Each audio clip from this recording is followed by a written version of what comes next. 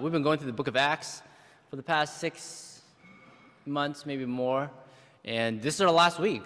We are wrapping things up today. We'll be reading Acts 28, 23 to 31, which is the very last section of Acts, and it includes some themes that have been pretty prominent throughout the whole book, and so it'll be a little bit of a recap sermon, recap some major themes with some new material as well. But last week, what we did was we covered Acts 27, and Pastor Allen, he talked about Paul being he's been sort of the main character in the second half of the book. He was a prisoner, and he's been transported. He is a prisoner now, and he's being transported to Rome on the ship, and there was a shipwreck, and everyone is saved.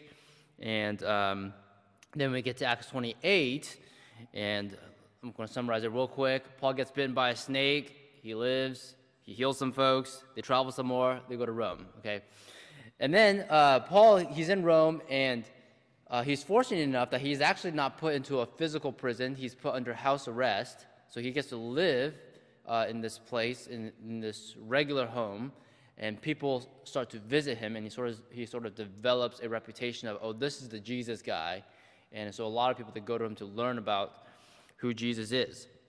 And so he's able to connect with some local Jewish leaders, and people set a date, and they're like, oh, this sounds interesting. Let's set an event, and let's hear what you have to say. So that's sort of the context of today's passage.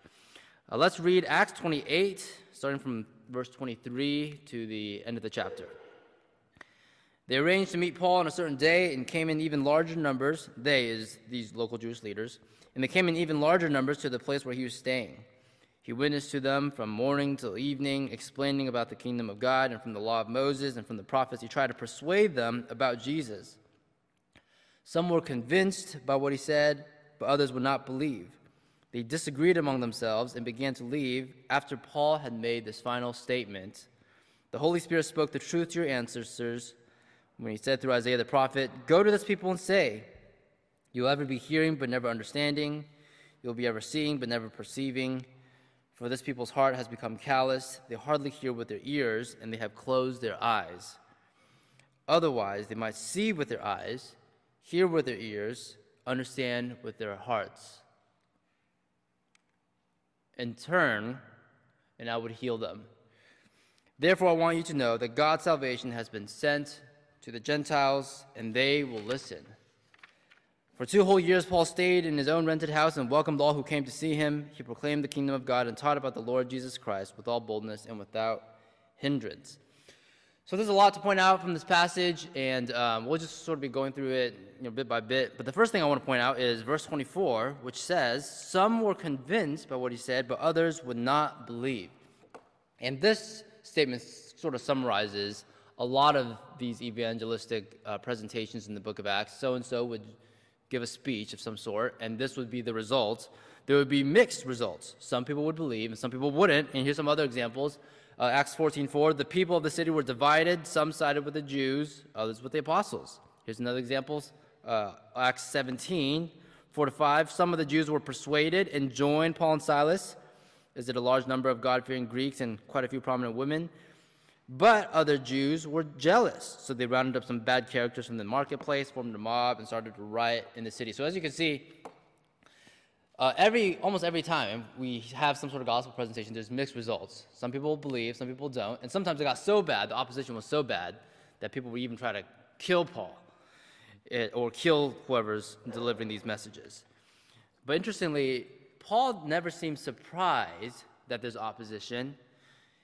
It seems like he not only expected the opposition, but he even, and this is where it gets sort of fascinating, he attributes the opposition to God's will.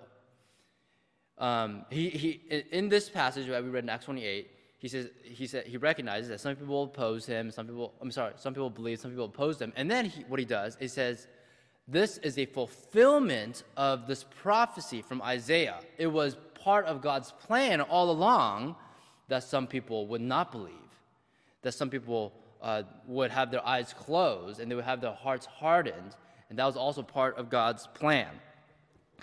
And what he does is he cites Isaiah 6. In Isaiah 6, which takes place hundreds of years before Paul, this is sort of the context. The prophet, he gets a vision from God, And in this vision from God, this is the whole scene with the charcoal in his mouth, and then God says, "Whom shall I send? Who will go for us?" And then Isaiah says, "Here am I, send me."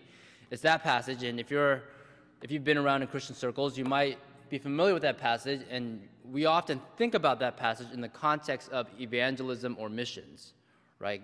God is saying, "Who's going to go for us?" And Isaiah says, "Send me." But in this original context, the message that God then gives Isaiah, after Isaiah says, "Send me," is actually not a message of hope. It's a message of judgment. So I'm going to read this, okay? Isaiah 6, 8 through 10. "Then I hear the voice of the Lord saying, 'Whom shall I send, and who will go for us?' And I said, 'Here am I, send me.'" Oh, sorry. My bad. I'm going the wrong way. And then, verse 9, he said, "Go and tell this people, be ever hearing, but never understanding, be ever seeing, but never perceiving. Make the heart of this people calloused, make their ears dull, and close their eyes. Otherwise they might see with their eyes, hear with their ears, understand with their hearts, and turn and be healed."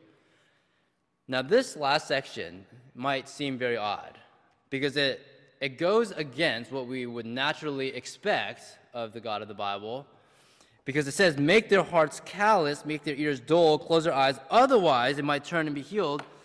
And we might think, what in the world, isn't that the opposite of what we want? Don't we want people to turn and be healed? Why does it seem like it's a bad thing? Like, do this, communicate this, because if you don't do this, then, otherwise they might turn and they might be healed. And here's where the conflict comes, and we're going to spend a little bit of time on this because I think this is sort of a difficult thing to sort of wrap our minds around. Usually when we think about speaking for God, when we think about being a prophet or being an evangelist or being someone who communicates God's will, usually our goal is that the message that we give will soften people's hearts. It will open people's eyes so that people will repent and then so that they will turn to God. But here, the message seems to have the opposite effect. When we communicate to them, sometimes it hardens people's hearts, and it closes their eyes, and this is done, and the end result is they would not repent, and they would not turn, and they would not be healed. Okay, so here's this diagram, all right? So this is how we naturally think about when we communicate God's will. This is what we want to do, okay? We speak to people. As a result, their eyes are open. As a result, they repent. As a result, they're healed. But according to Isaiah 6, this is the opposite thing is going on, okay? We speak to people, and the result is their eyes become closed, they do not repent, and they are not healed. And I think, I'm going to even push this forward a little bit. This is not just isolated to Isaiah 6. This concept actually appears all over the Bible. And it's kind of sobering. We see this, for example, in Exodus. The Israelites are slaves in Egypt. Okay, and God tells Moses to go to Pharaoh and to tell Pharaoh to let the people of Israel go. And what is the end result? Multiple times it's mentioned that Pharaoh's heart is hardened. Because Moses goes to Pharaoh, Pharaoh's heart is hardened. And as a result, he is more stubborn in refusing to let Israel go. And what is the result of that? God sends plagues. And there's tremendous turmoil and destruction in the land of Egypt. We also see this, for example, in Jesus' ministry. This passage that we read in Isaiah 6 is quoted multiple times in the New Testament. We read one of the times, is in Acts 28. But it's recorded, in fact, in all four Gospels, Matthew, Mark, Luke, and John. And in every context, we see this effect of Jesus communicating things to his hearers, and the result is that people's hearts are hardened. And then this passage is quoted. And in fact, in Matthew, Mark, and Luke, they're all very similar formulas, where what happens is Jesus tells the parable of the sower. And for church folks, that's the parable where there's a sower, he sows seeds, and it falls on this soil, and this soil, and this soil, and this soil. So that's that parable. Jesus tells that parable, and then he says, sort of this cryptic line, "Whoever has ears to hear, let him hear." And then the disciples in private, after his public presentation, the disciples in private, they ask him, "Well, why do you speak in parables?" And then what Jesus does is he quotes Isaiah 6. And then he explains the meaning of the parable in private, only to his disciples. Okay, so here's one of these examples, Mark 4, 9 to 12. Then Jesus said, so he just finished his parable of the sower, he says, whoever has ears to hear, let them hear. When he was alone, the 12 and the others around him asked him about the parables. He told them, the secret of the kingdom of God has been given to you, but to those on the outside, everything is said in parables, so that, and here's Isaiah 6 quote, they may be ever seeing but never perceiving, and ever hearing but never understanding. Otherwise, they might turn and be forgiven. So again, I'm just nailing down this concept because it appears all over the Bible, and this is one of the things that we don't really talk about because it makes it feel a little bit unsettled. You might think, if you're not really familiar with the idea of parables, you might think that Jesus told parables, in a way that's sort of similar to the way modern pastors tell stories when they preach sermons. Okay, the goal is to help explain his points. Okay, you might think Jesus has this theological point to communicate. It's a little bit abstract. So what he does, he tells a story, and the story helps to make the point more clear. And that, pastors do that all the time in sermons. But Jesus, according to this passage, he told parables for the exact opposite reason. Okay, he tells parables so that some people would not understand the point. That seems to be that's the natural reading of this explanation. And you see that because in this story, Jesus explained the parable and he never explained it publicly. He only explained it privately to his disciples. Those outside of his inner circle, they never understood the parable of the sower. We know what the parable of the sower means only because he told it to his inner circle of disciples, and those people wrote it down. He never explained the meaning to those on the outside. It's sort of like, when VK and I, VK is my wife, when we're having a conversation and our kids are listening in, and we want to talk about things that we don't want them to hear. And so usually what we do is we spell out the words because our kids, they're not old enough to spell yet. Well, at least they do have sight words, but some words they don't know yet, okay? So we'll say something like, hey, after dinner, what do you think about getting ICECREAM? Okay, so we do that. That spells ice cream, if you're not familiar, okay? So we do that so that our kids, they're not tuning in. They don't know that that's a possibility, right? So we are intentionally talking in a way such that our kids will not understand. And that seems to be what Jesus is doing with these parables. That seems to be what Isaiah was doing. That seems to be what Moses was doing with Pharaoh. That seems to be doing, to an extent, what Paul is doing. They're intentionally talking in such a way so that some people would not understand, so that they would not listen, so that they would not be receptive, so that they would not repent and turn to God. And here's where the rubber meets the road. This is where the predicament is, okay? Because we know there are plenty of other passages that seem to contradict this example, this theology, this doctrine, because there are passages that say, for example, in 1 or 2 Timothy, that God longs for all people to come to repentance. So how do we reconcile passages like that? How do we reconcile that passage, God longs for all people to come to repentance, that none should perish, with these passages that seem to say that God does not want some people to come to him, otherwise they might turn and be forgiven?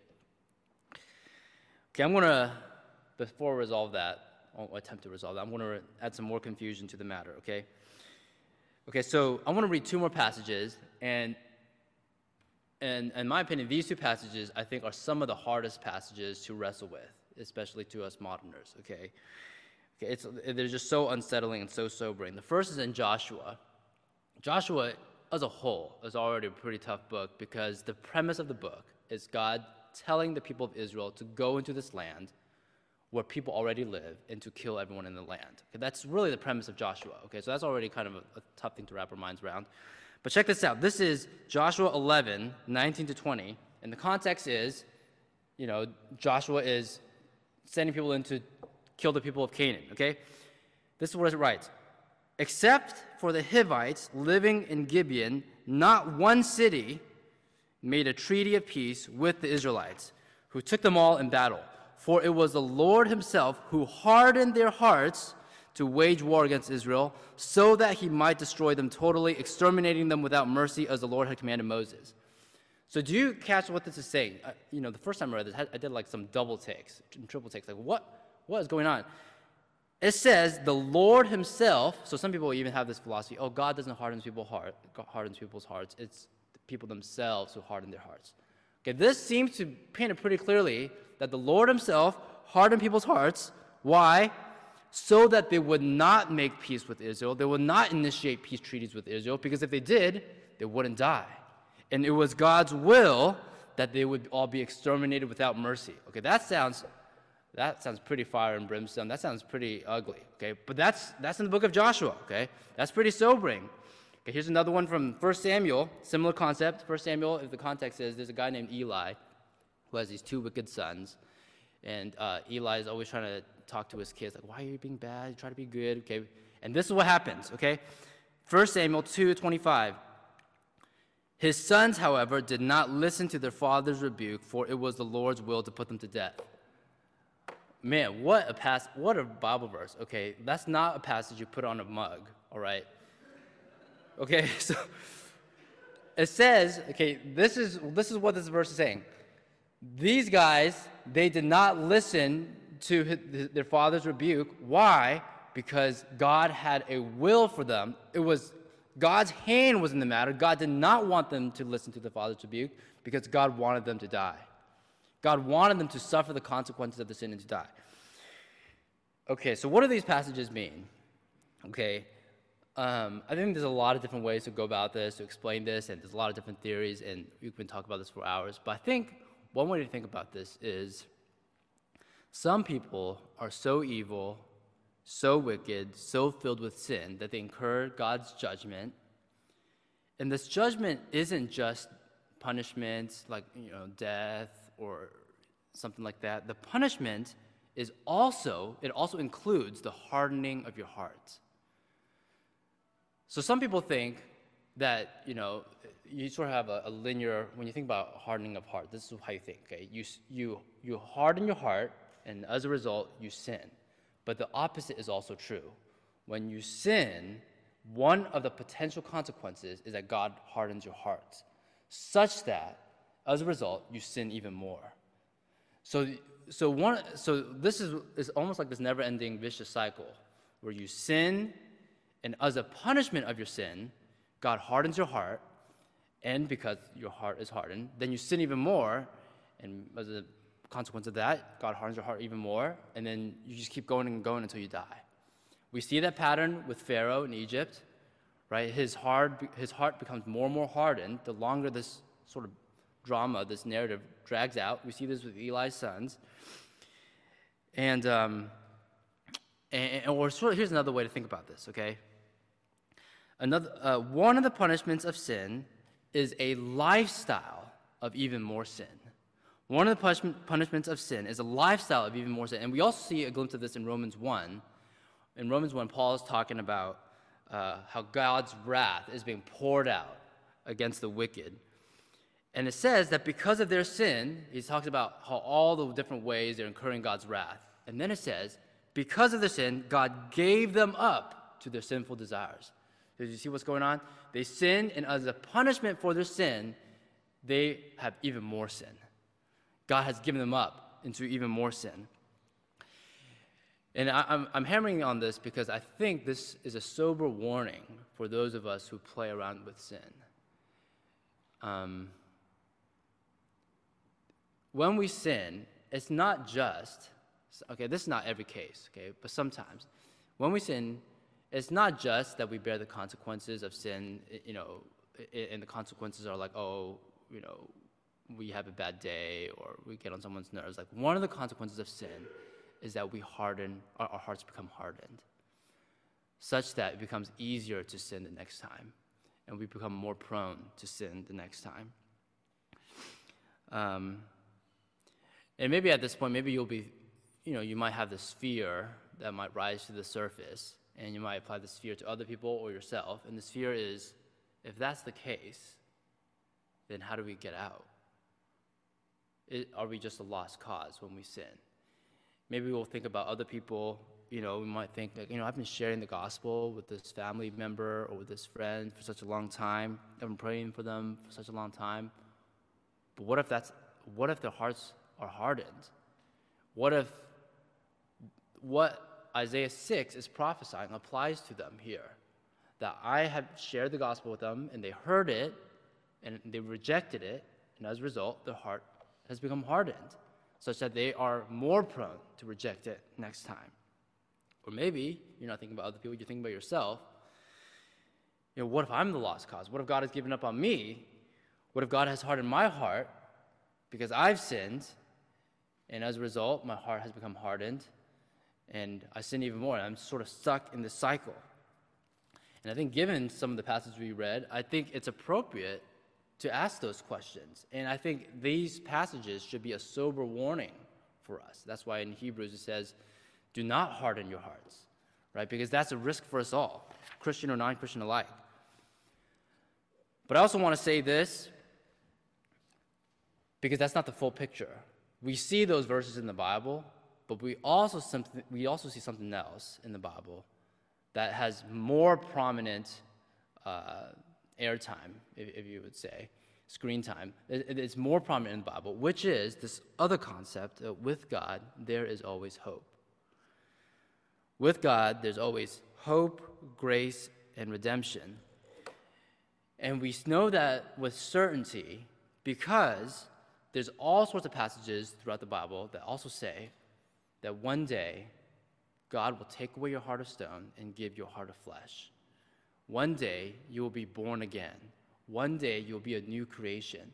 And there's all these languages, all of this language in the Bible that seems to imply that all of this dynamic that happens, where you sin, as a punishment of your sin, your heart is hardened so that you sin again and you're stuck in the cycle. This dynamic that happens, if you follow Jesus, if you trust in Jesus, that cycle can be done away with.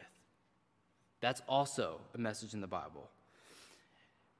Even, and this is true even of the nation of Israel. So in Acts 28, when Paul quotes Isaiah 6, he's applying this passage to the nation of Israel, to the Jewish folks who have been listening to him, because he's talking to these Jewish leaders, and some of them believe and some of them don't, and he applies this verse to them from Isaiah 6, and he says, from now on, I'm going to go to the Gentiles. So you might read this, and you might go, oh, it might seem like the Jewish folks, they're a lost cause. But that's not the case, because there's other passages where Paul makes it clear there is still hope, even for the nation of Israel. We see this, for example, in Romans 11. And in Romans 11, Paul is talking about how the people, many of the Jewish people, have rejected the gospel. And he writes this. I'm not going to read the whole chapter, but you can read it on your own time. But I think this is fascinating. Okay, so verse 11, again I ask, did they, he's talking about the people of Israel, did they stumble so as to fall beyond recovery? In other words, are they a lost cause? Has God completely given up on them? Have their hearts been totally hardened? Not at all. Rather, because of their transgression, salvation has come to the Gentiles to make Israel envious. But if the transgression means riches for the world and the loss means riches for the Gentiles, how much greater riches will their full inclusion bring? So what Paul is saying is similar to what he's saying in Acts 28. These people have rejected the gospel, and as a result, the gospel has been opened to the Gentiles. And so people who are not Jews, now they have the opportunity to believe the gospel. And he says, and he has this sort of logical thing where he goes, if their rejection of the gospel means the salvation of the Gentiles, then their potential acceptance of the gospel, their inclusion, will have even more fruit. And then he keeps going. I'm not going to read the whole thing. Verse 22, I'm going to skip down to verse 22. Consider, therefore, the kindness and sternness of God, sternness to those who fell, but kindness to you, provided that you continue in this kindness. Otherwise, you also will be cut off. And if so he's talking about, if you have been accepted by God and you follow Jesus, you don't have hardened of hearts, watch out, you might still fall. That's what he's saying. And now he's talking about the people who did have unbelief. And if they do not persist in unbelief, they will be grafted in, for God is able to graft them in again. After all, if you were cut out of an olive tree that is wild by nature and contrary to nature were grafted into a cultivated olive tree, how much more readily will these, the natural branches, be grafted into their own olive tree? Okay, so what he's saying is, he has this big analogy. There's this olive tree. The branches of the olive tree fell off. Those are the Jews. And then you have these wild branches, those are the Gentiles. They've been grafted into the olive tree. And he's saying, you've been grafted in, so obviously the original olive tree branch, they can be grafted in as well. That's what he's saying, okay? I do not want you to be ignorant of this mystery, brothers and sisters, so that you may not be conceited. Israel has experienced a hardening in part until the full number of the Gentiles has come in, and in this way all Israel will be saved. Okay, so this is what Paul is saying. I'm getting a little bit in the weeds, but I'm going to wrap things up in a bow in a bit, okay? First, he gives a hypothetical situation.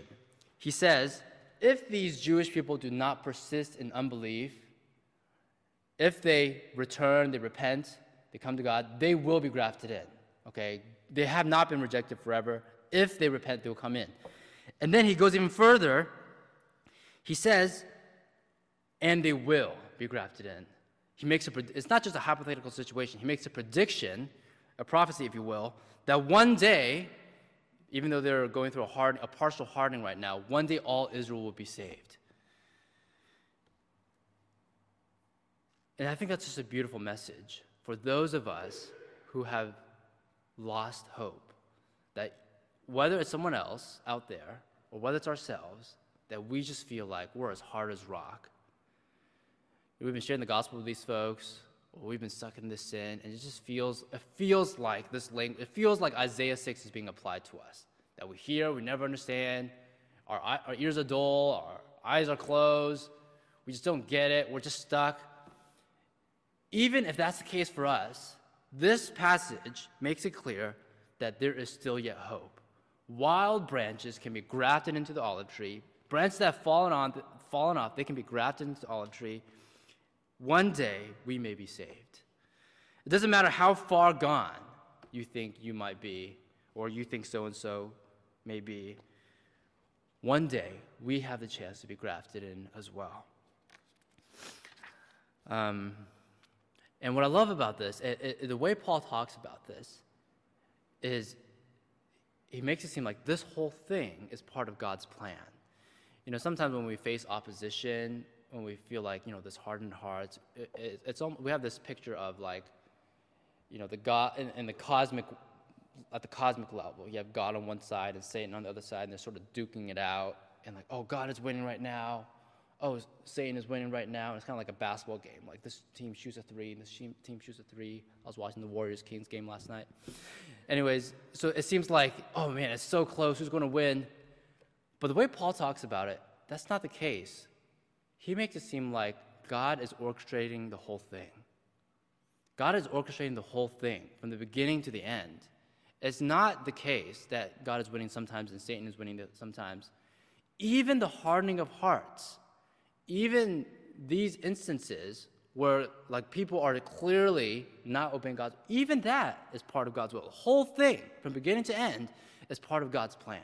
It's God's will that sometimes people's heart will be hardened for whatever reason, and it's God's will that some of those people will be saved as well. Like the whole thing is under God's control, under His providence. And that's also pointed to throughout the Bible as well. Remember earlier we read Isaiah 6, about God hardening people's hearts. I'm going to reread that. I'm sorry, I'm not going to reread. I'm going to keep going. So earlier I read up to verse 10.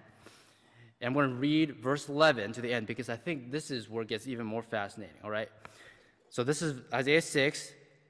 God just told Isaiah, say this message so that they would not understand, so that they would not turn and they would not be healed. This is verse 11.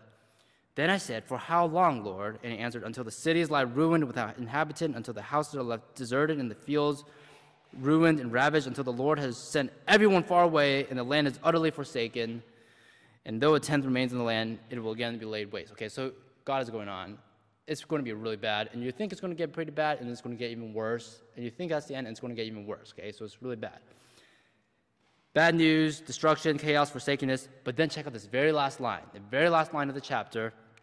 But us, the terebinth and oak, these are trees, leave stumps when they're cut down, so the holy seed will be the stump in the land. So there's this little hint, that even though it seems like there's chaos and destruction and there's no hope, it's like General Sherman in the Civil War, just totally burning everything. It seems like everything is destroyed. There's a little bit of hope. There's a stump that's left over, and the stump will be a holy seed. What does that mean, that the stump is a holy seed? Well, later on in Isaiah, expand on this language of the holy seed. In Isaiah 11:1, we'll pick this up again. A shoot will come up from the stump of Jesse. Jesse is David's dad, and sort of he's talking about this Davidic royal line. A shoot will come up from the stump of Jesse, and from his roots a branch will bear fruit. So this is sort of what Isaiah is talking about. I'm sort of summarizing the whole book of Isaiah, of course. But this is a prophecy, okay, that there will be total destruction, seemingly, total chaos, seemingly. It seems like there will be nothing left. There will be no hope, seemingly, but there will remain a stump, and the stump will be a holy seed. And out of the stump will grow a little shoot like a little plant that will come out, and this plant will become a new tree that will bear fruit. That's what it's saying. And what is it talking about? We know in hindsight, this is of Jesus and his kingdom. This is Jesus and his kingdom. Jesus was a shoot that came out of the stump of Jesse. In other words, in the midst of all the destruction and the chaos, people were thinking, like, oh, our nation is destroyed, the temple's torn down, the people are exiled, there's no hope. That's the forest fire. Out of this scene, there will be this little stump, a shoot will come out, that's Jesus, and what will Jesus do? He will establish this kingdom. And this kingdom will start off small. It will look like a handful of Jewish folks huddled up in the upper room of Jerusalem. That's what the kingdom will look like. But it will grow. One day, Peter's going to preach the sermon at Pentecost, and 3,000 people will be saved. And one day, Philip's going to go to this desert and hang out with this Ethiopian eunuch riding on this chariot, and this Ethiopian eunuch will be saved. And one day, Peter's going to get this vision about, this blanket falling from the sky. He's going to meet this guy named Cornelius, and Cornelius and his whole household will be saved. And one day, this guy named Paul is going to be going to Damascus, and he's going to be persecuting the Jews, and God will appear to him, and he's going to be saved. And then Paul and Silas are going to go traveling around, and they're going to go to this random prison in Philippi, and he's going to preach the gospel to this jailer, and he and his family, they're going to be saved. And slowly but steadily, this shoot is going to become a tree, and it's going to bear fruit. And throughout the book of Acts, you see this pattern over and over, that sometimes it looks like forest fires. There's beatings, there's imprisonment, there's shipwrecks, and despite all of that, what we see is this little shoot. It keeps growing and growing and growing. Despite all the evil that it seems like the devil is throwing at the church just keeps growing. And even though Paul was under house arrest in Rome, this is so crazy to imagine. Okay? Paul is under house arrest in Rome. We read that in these final verses in Acts, this is how Acts ends. The last two verses, for 2 whole years, Paul stayed there in his own rented house and welcomed all who came to see him. He proclaimed the kingdom of God and taught about the Lord Jesus Christ with all boldness and without hindrance. And this just seems like a lie, okay? How can you say that Paul is preaching without hindrance when throughout the book of Acts, you see hindrance after hindrance? You see so many people who are trying to stop Paul, trying to kill Paul, and we know the end of the story is not recorded here in Acts, but Paul eventually, tradition holds, is beheaded. So how is it the case that he is preaching with all boldness and without hindrance? Because the book of Acts ultimately is not about Paul. The book of Acts is ultimately about the church. And what might seem like a hindrance at the small level is not a hindrance at the big level. Because, and this is what the book of Acts illustrates, this is what all these prophecies illustrate, that all of the evil that is done, even the hardening of hearts that is done, even all of those things are part of God's plan. That God is using it all. And because God is using it all, none of it was a step in the wrong direction. All of it is part of God's plan to grow this church and to expand the kingdom, to continue on to where it is today. One of the things about the book of Acts that's sort of funny is it sort of ends abruptly. When you read the book of Acts, it doesn't seem like a natural ending. You just see Paul is under house arrest and he's preaching the gospel, and then it ends. And that's because, again, the book of Acts is not just about Paul. It's about the church. The book of Acts is the beginning of the story of the church, which is still being written today.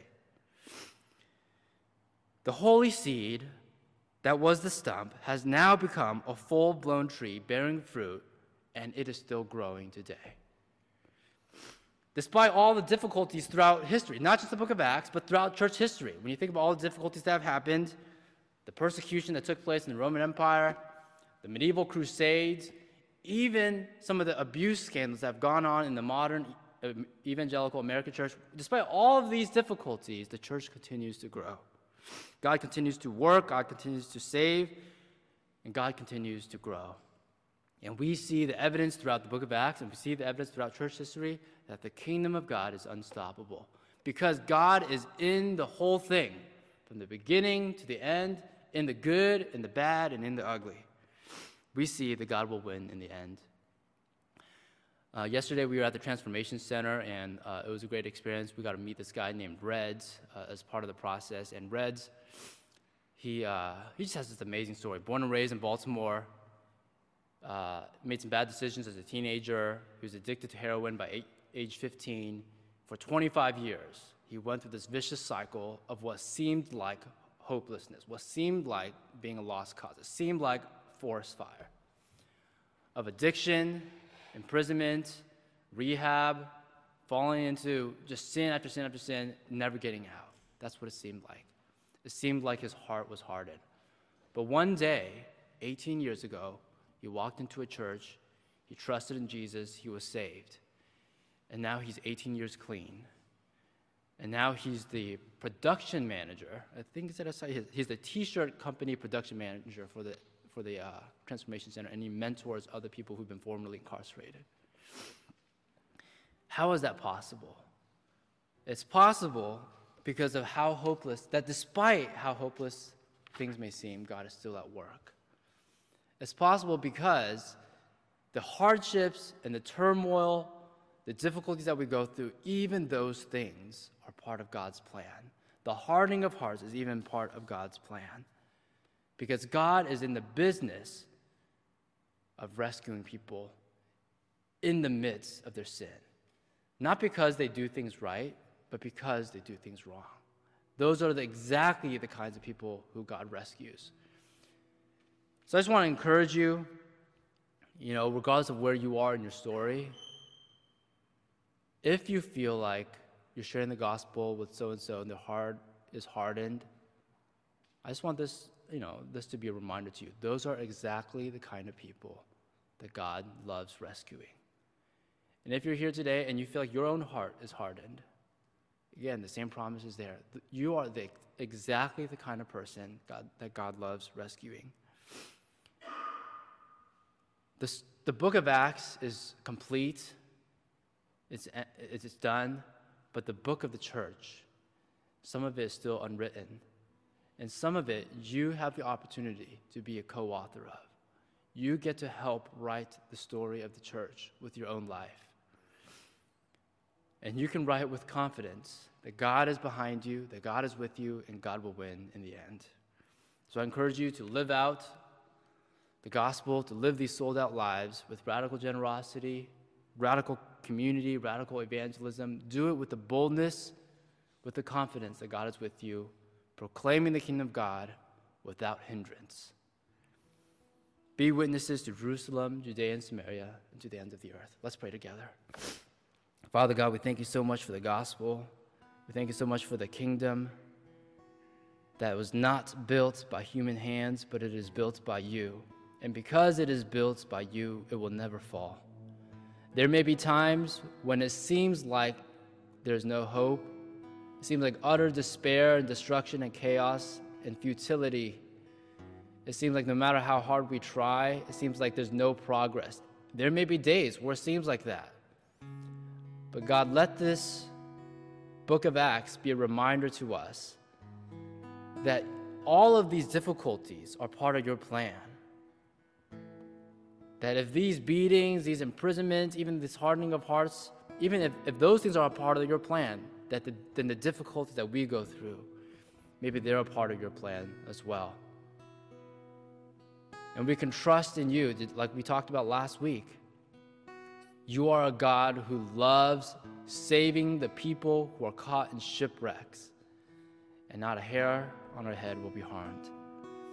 So may we place our trust in you with the confidence of the gospel, that the gospel is sure, the kingdom is sure, the church is sure, and we can ride on with confidence. It doesn't matter what we went through. It doesn't matter what decisions we made yesterday or even this morning. That this vicious cycle of sin and hardening, that was broken when Jesus died on the cross and rose from the grave. And that message of victory can continue on in our lives. May we live with hope, resilience, courage, victory, proclaiming the gospel, expanding the kingdom without hindrance. We pray this in Jesus' name. Amen.